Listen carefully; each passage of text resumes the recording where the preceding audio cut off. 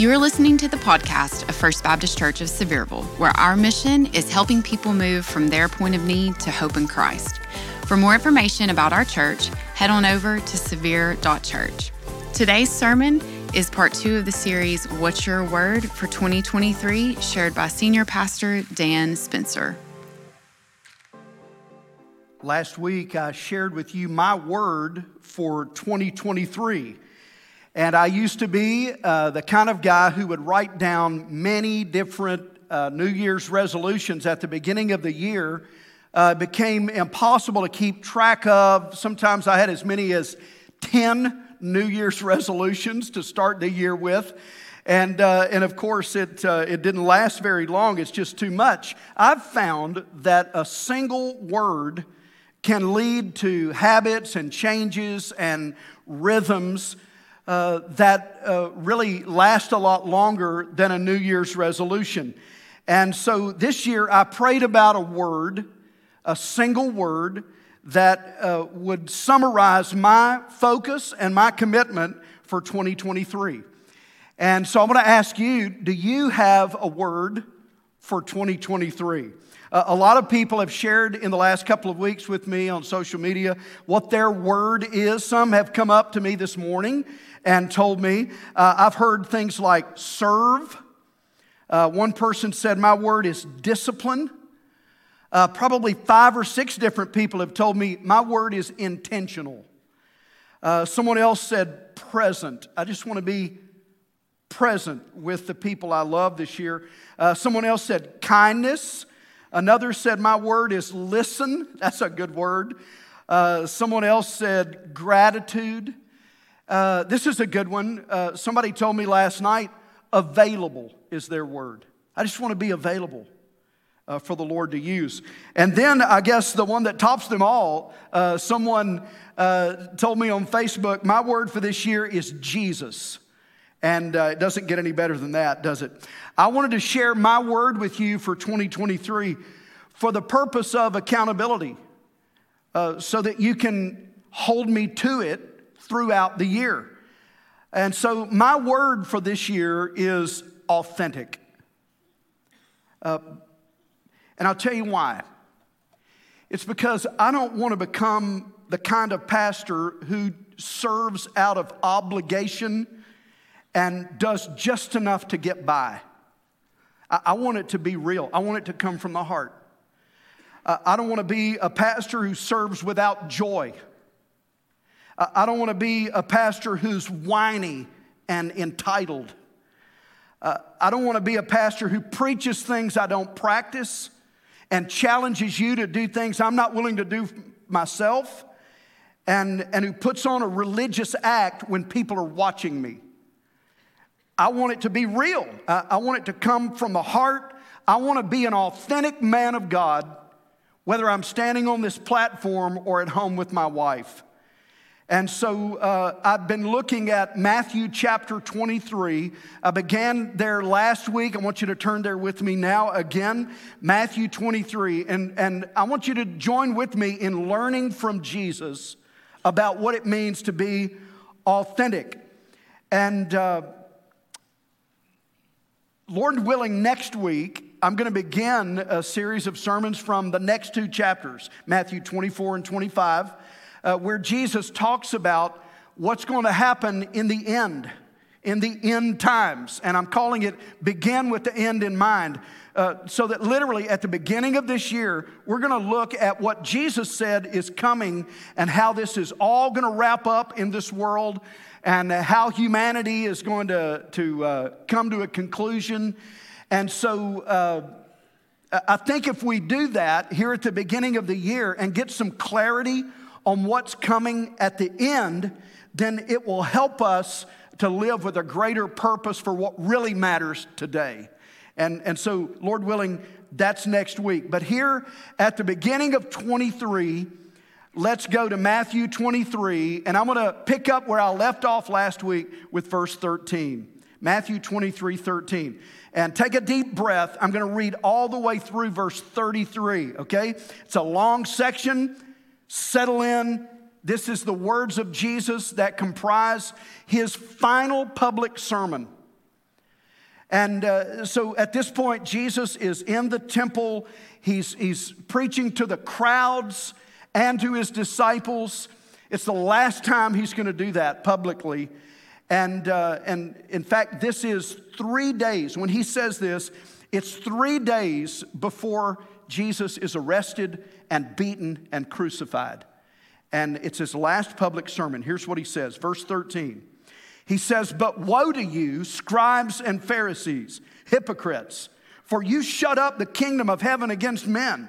For you neither go in yourselves, nor do you allow those who are entering to go in. Woe to you, scribes and Pharisees, hypocrites, for you devour widows' houses, and for a pretense make long prayers. Therefore you will receive greater condemnation.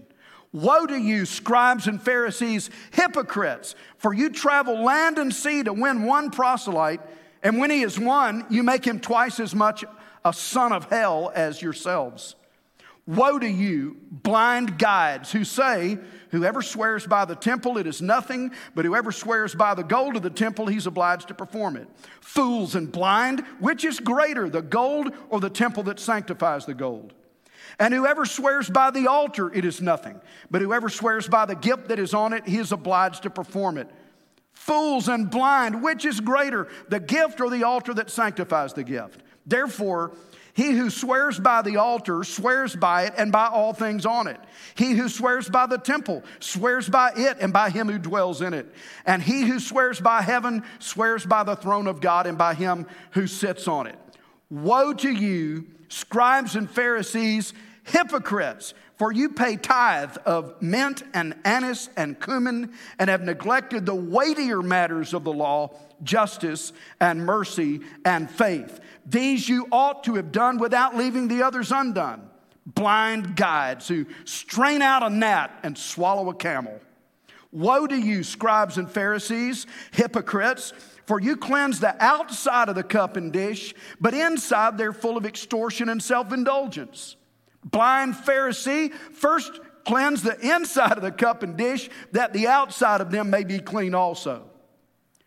Woe to you, scribes and Pharisees, hypocrites, for you are like whitewashed tombs, which indeed appear beautiful outwardly, but inside are full of dead men's bones and all uncleanness. Even so you also outwardly appear righteous to men, but inside you are full of hypocrisy and lawlessness.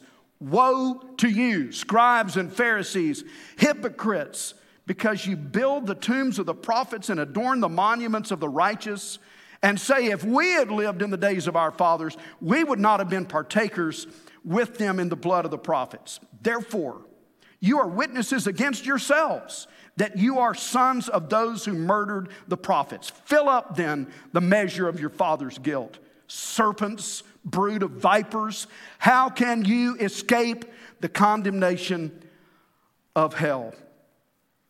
Wow, this chapter records the harshest words that Jesus ever said to anyone in Scripture. You won't find anything more direct or more harsh. Jesus is blasting the Jewish leadership in that day, the scribes and the Pharisees. He was pronouncing judgment. And listen to this. Think of how this must have hit as the crowds were listening to him. Jesus was pronouncing judgment on the most well-respected people in the nation of Israel. I mean, these were the most admired people in the whole nation.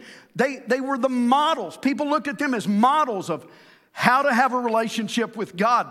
And yet, Jesus just blasts them and makes it clear that the holiness and the righteousness and the goodness of these leaders was not real. In fact, they were only pretending to be godly. It was all an act. In fact, over and over, Jesus uses a word about acting. It's the Greek word hypokrites or hypocrites. Someone who acts on a stage, holding a mask in front of their face, pretending to be somebody else. And Jesus said, that's what these people are doing. He began to expose them for who they were. He unmasked them with his very words of truth and judgment. Now, did you hear as I read all the names Jesus was calling these spiritual leaders? I mean, he's not holding back. He called them snakes. He called them fools. 5 times Jesus called them blind. These were men who were supposed to know the way to go. And they were supposed to be the ones who perceived and saw the way that God wanted us to live. And yet Jesus said, you're blind. Those claims are false. You don't really know anything. You don't know where you're going. And you're leading others astray. 6 times Jesus used that word hypocrite. They were just actors. 8 times Jesus uses the word, in his language, it's pronounced uah. We write it out woe, W-O-E. It's an English word we don't use very often, but it's a word that means sorrow and doom. And over, Jesus said to these people, woe to you, doom on you. Jesus used that word, I think, as a word of judgment. And for us, those words become a warning. He was judging their hypocrisy, and through the word of God, he's warning us against that kind of hypocrisy, and in that way, encouraging us to live authentically. So let me give you today some warnings from Jesus based on this passage. Let me just walk through it in this way. First of all, hypocrisy, and this is the warning of Jesus. Hypocrisy distorts the gospel. Look back to verse 13. Jesus said, you shut up the kingdom of heaven against men. You neither go in yourselves nor allow those who are entering in. Here's what I think he meant by that.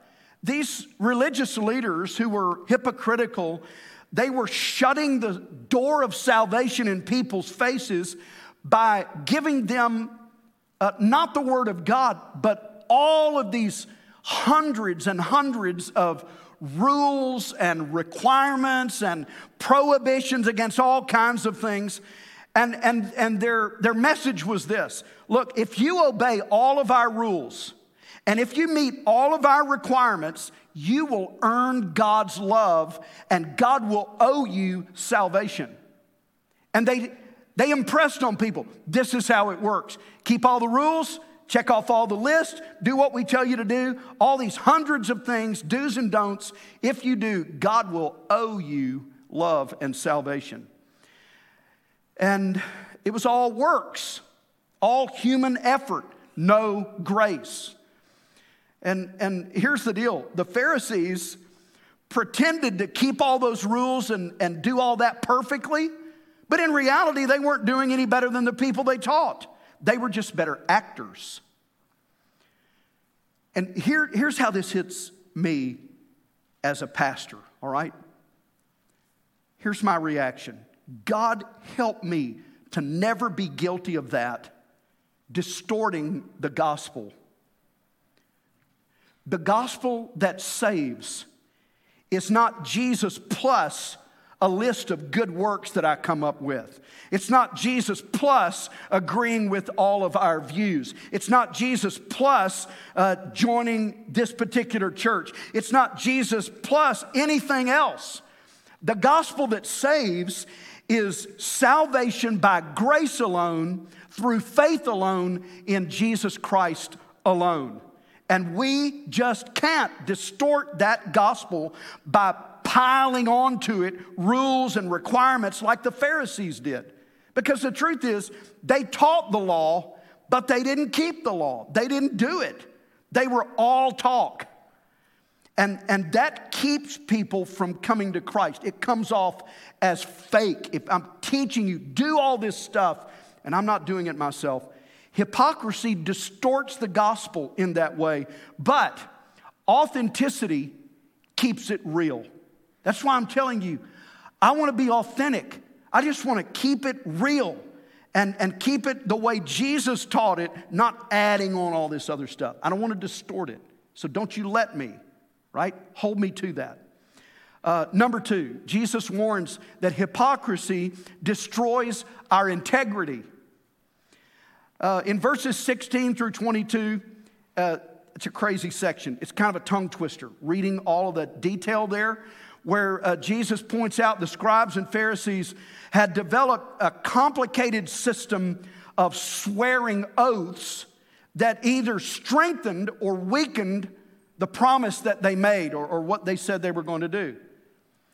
I remember as a kid, maybe you did this too, that we had this rule that if you made a promise but you were crossing your fingers while you made it, it didn't count. Anybody else do that?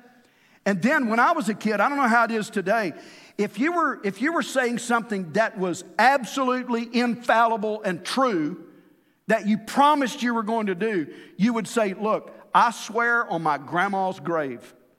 And it didn't get any more serious than that. What the scribes and Pharisees were doing here was about as silly as that. They'd created all these loopholes that let them lie and break promises and say things they didn't mean and sound really spiritual while they were saying it. I only swore by the gold of the temple. I didn't swear by the temple itself, so it really doesn't count. Fingers crossed.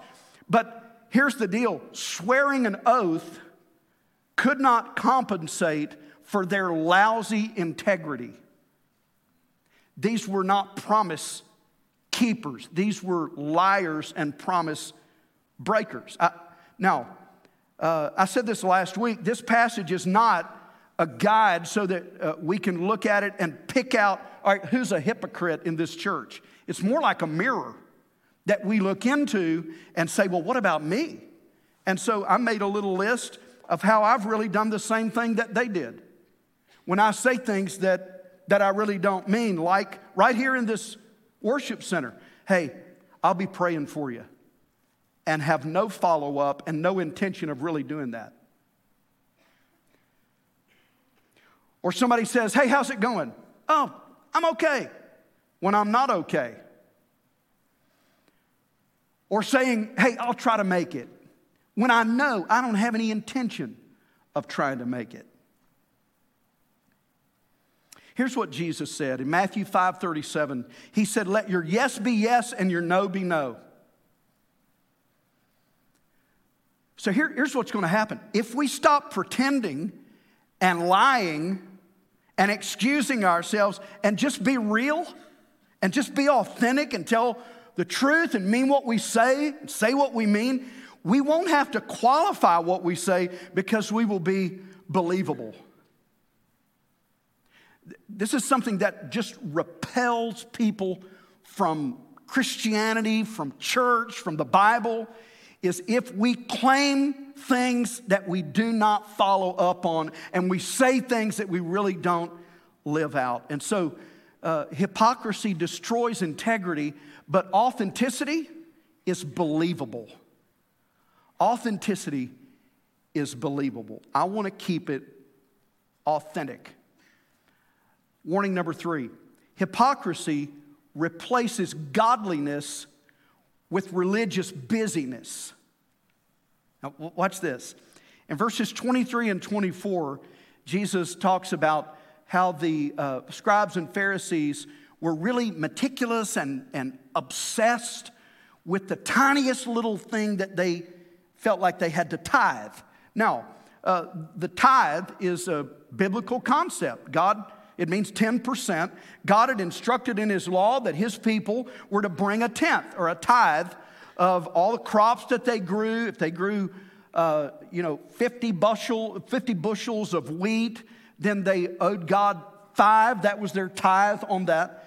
And if they made a certain amount of money in a deal, then God would get 10% of that.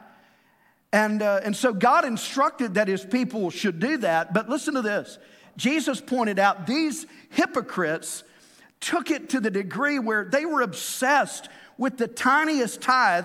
They would tithe from their little herb gardens in the windowsill. They would tithe their anise seeds and their cumin seeds. I don't know if you've ever seen those. I looked it up. They're tiny little things.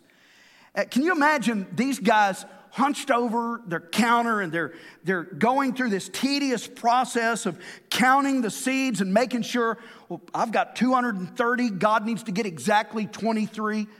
And I guess that dedication is admirable, but the problem was, listen to this, Jesus said, you're counting seeds, but you're neglecting people. Jesus said, you should tithe, but don't get so obsessed with the trivial things that you forget about people. Jesus came for people. Jesus said, you need to pay attention to bringing justice to those who are overlooked and cast aside and lost. Bring mercy to those who are suffering and hurting. Bring love and kindness to those who are in need. That should be our focus. And to drive home this point, Jesus uses some humor. He says, it's like you strain out a gnat and then swallow a camel. Now, the story behind that is that these scribes and Pharisees were so intent that they never would eat anything that's non-kosher, like a bug, that they would, just in case a gnat landed in their wine or their water, they would strain it through gauze into a cup and then drink from that, just to be sure.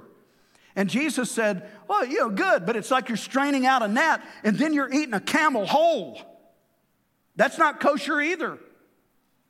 And so he showed just how ridiculous it was.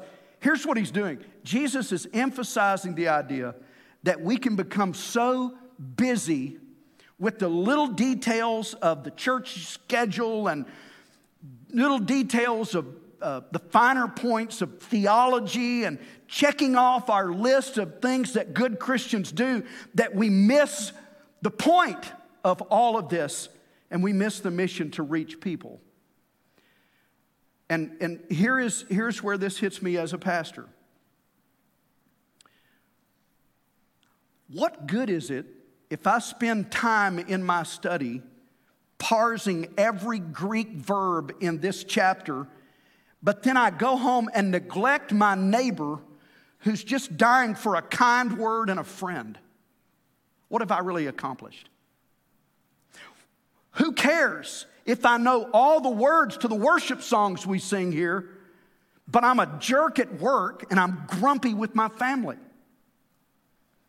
And what good have I really done if I preach good doctrine, but I overlook the lost people and the hurting people and the struggling people in our community that we could help in Jesus' name and lead them to Christ? So, hypocrisy replaces godliness with religious busyness, but authenticity keeps the main thing the main thing. And I'm determined to do that. I want to keep the main thing the main thing, not getting off in the weeds of everything else we could do and all the detail, but keeping it focused on what Jesus said was important: righteousness, mercy, faith. Warning number 4, hypocrisy focuses on covering up sin. This is a big one. Hypocrisy focuses on covering up sin.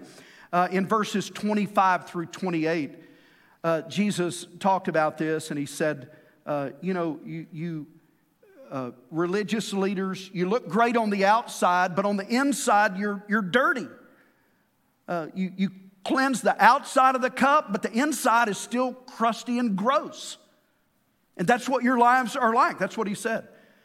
These scribes and Pharisees were like these restaurants that have fancy furnishings and expensive menus and plush carpet, but they score a 55 on their health department inspection. And so Jesus was getting at this. The image these people portray is so impressive, but Jesus, with divine insight, looked behind the mask and he saw what they were like on the inside, and what he saw was not pretty. They were full of sin. And here's the deal. The only way to be cleansed of sin is to admit it and repent of it and turn to God. But the scribes and Pharisees were not willing to do that. If they did, they would have to admit that they weren't perfect. If they owned it, they would have to admit all our good works are ineffective. If they admitted it, they would have to admit, I need God's grace and God's forgiveness.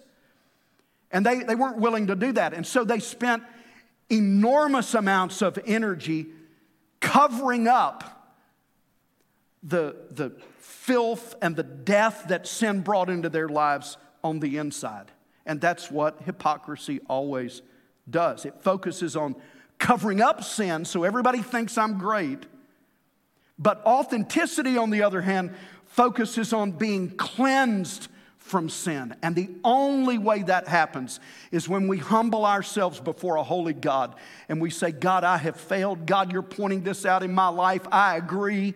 And I want to be rid of this sin. I'm not going to try to cover it up and fake it. I want real forgiveness and cleansing, and I want to be right with you. And the only way to do that is humility and repentance and faith in God. Last warning is this: hypocrisy rejects correction and denies the need for repentance. So here's where I see that. In verses 29 through 33, Jesus is talking about how the ancestors of these religious leaders had killed the prophets that God sent to correct them. These prophets would be sent by God, and they would come and tell the people, you're not living right, you're forgetting God, you're living in sin, you need to turn back to God, repent of your sin.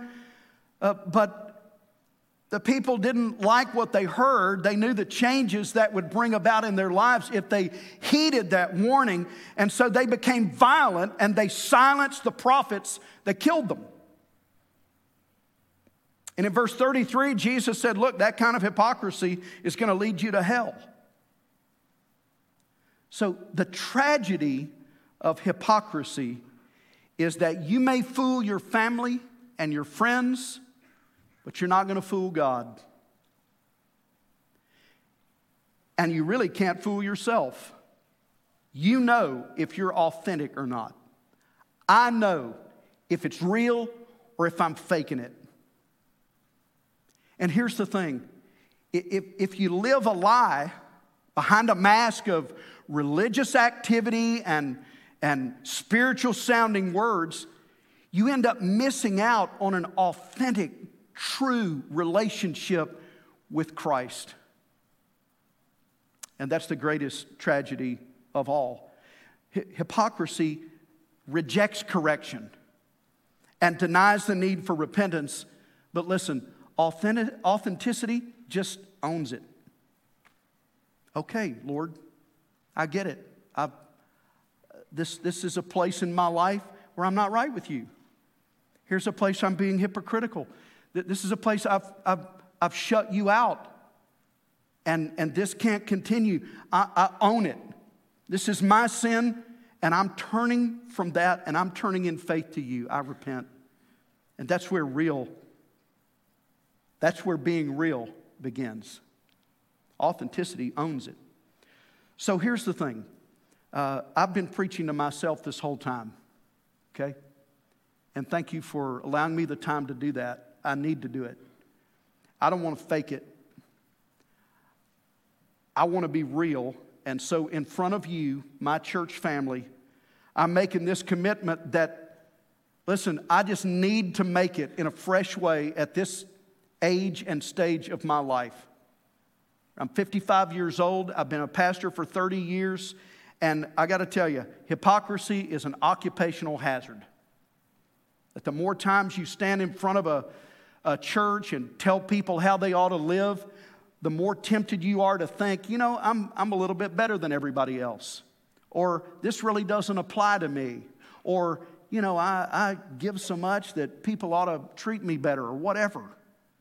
And that's hypocrisy. I don't want to be that. I don't want to be that guy. I don't want to be that pastor. And so this is my commitment. What about you? Today you may say, you know what? I'm sick of it too. I'm tired of pretending. I'm tired of an empty profession of faith. I'm tired of wearing a kind of a Christian mask. And I want the real thing. I want an authentic relationship with God. And if that's you, I've got good news for you today. That our God is a God of love, and He gets it, He understands, He loves you anyway, and He loves to forgive and to restore. And so I want to invite you today, if you need to be saved, to come in just a moment and let one of our pastors lead you and talk to you about the gospel, and you can be saved today. It could be that there are some of you who have the same tendency as me, and you would say, you know what, Dan, I'm like you. I have this tendency to just sort of fake it, and I don't want that either. And so I want to just confess that to God, make a new commitment. I want to be authentic in my life, in my relationships, as I practice my faith, in my prayer life, the things I say about the Lord. I want it all to be real, and I'm not going to fake that anymore. If so, I want to invite you to come in just a moment, kneel in the altar here, pray that prayer, make that confession to God, nail that down, and then listen. By God's grace, let's go out into this new year and be real for God's glory. Amen? All right, let's stand together. And let me ask, as we go to prayer and then as we begin to sing, and our pastors are going to be standing here ready to help you with whatever decision God's laid on your heart, or just right there where you are, pray. If you need someone to talk to, you can go on your phone to sevier.church/follow-up. And as soon as we can, one of our pastors will get back with you on that. We just want to be here for you to help you. But listen, while God is moving and speaking to your heart right now, why don't you come now?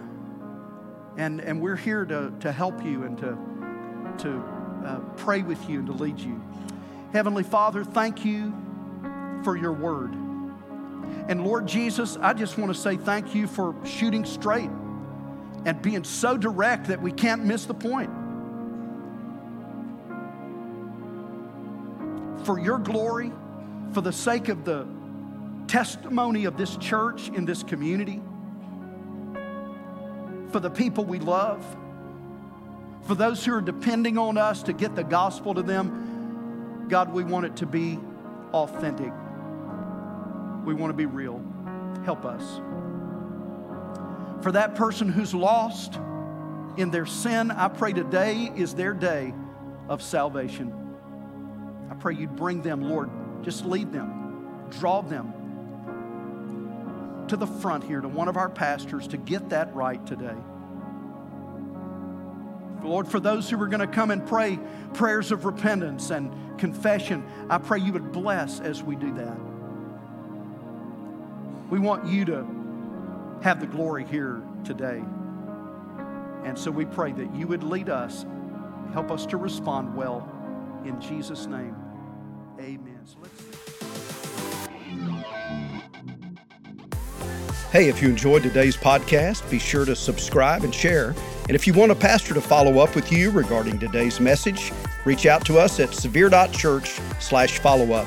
Thanks again for joining us on the First Baptist Church Sevierville podcast.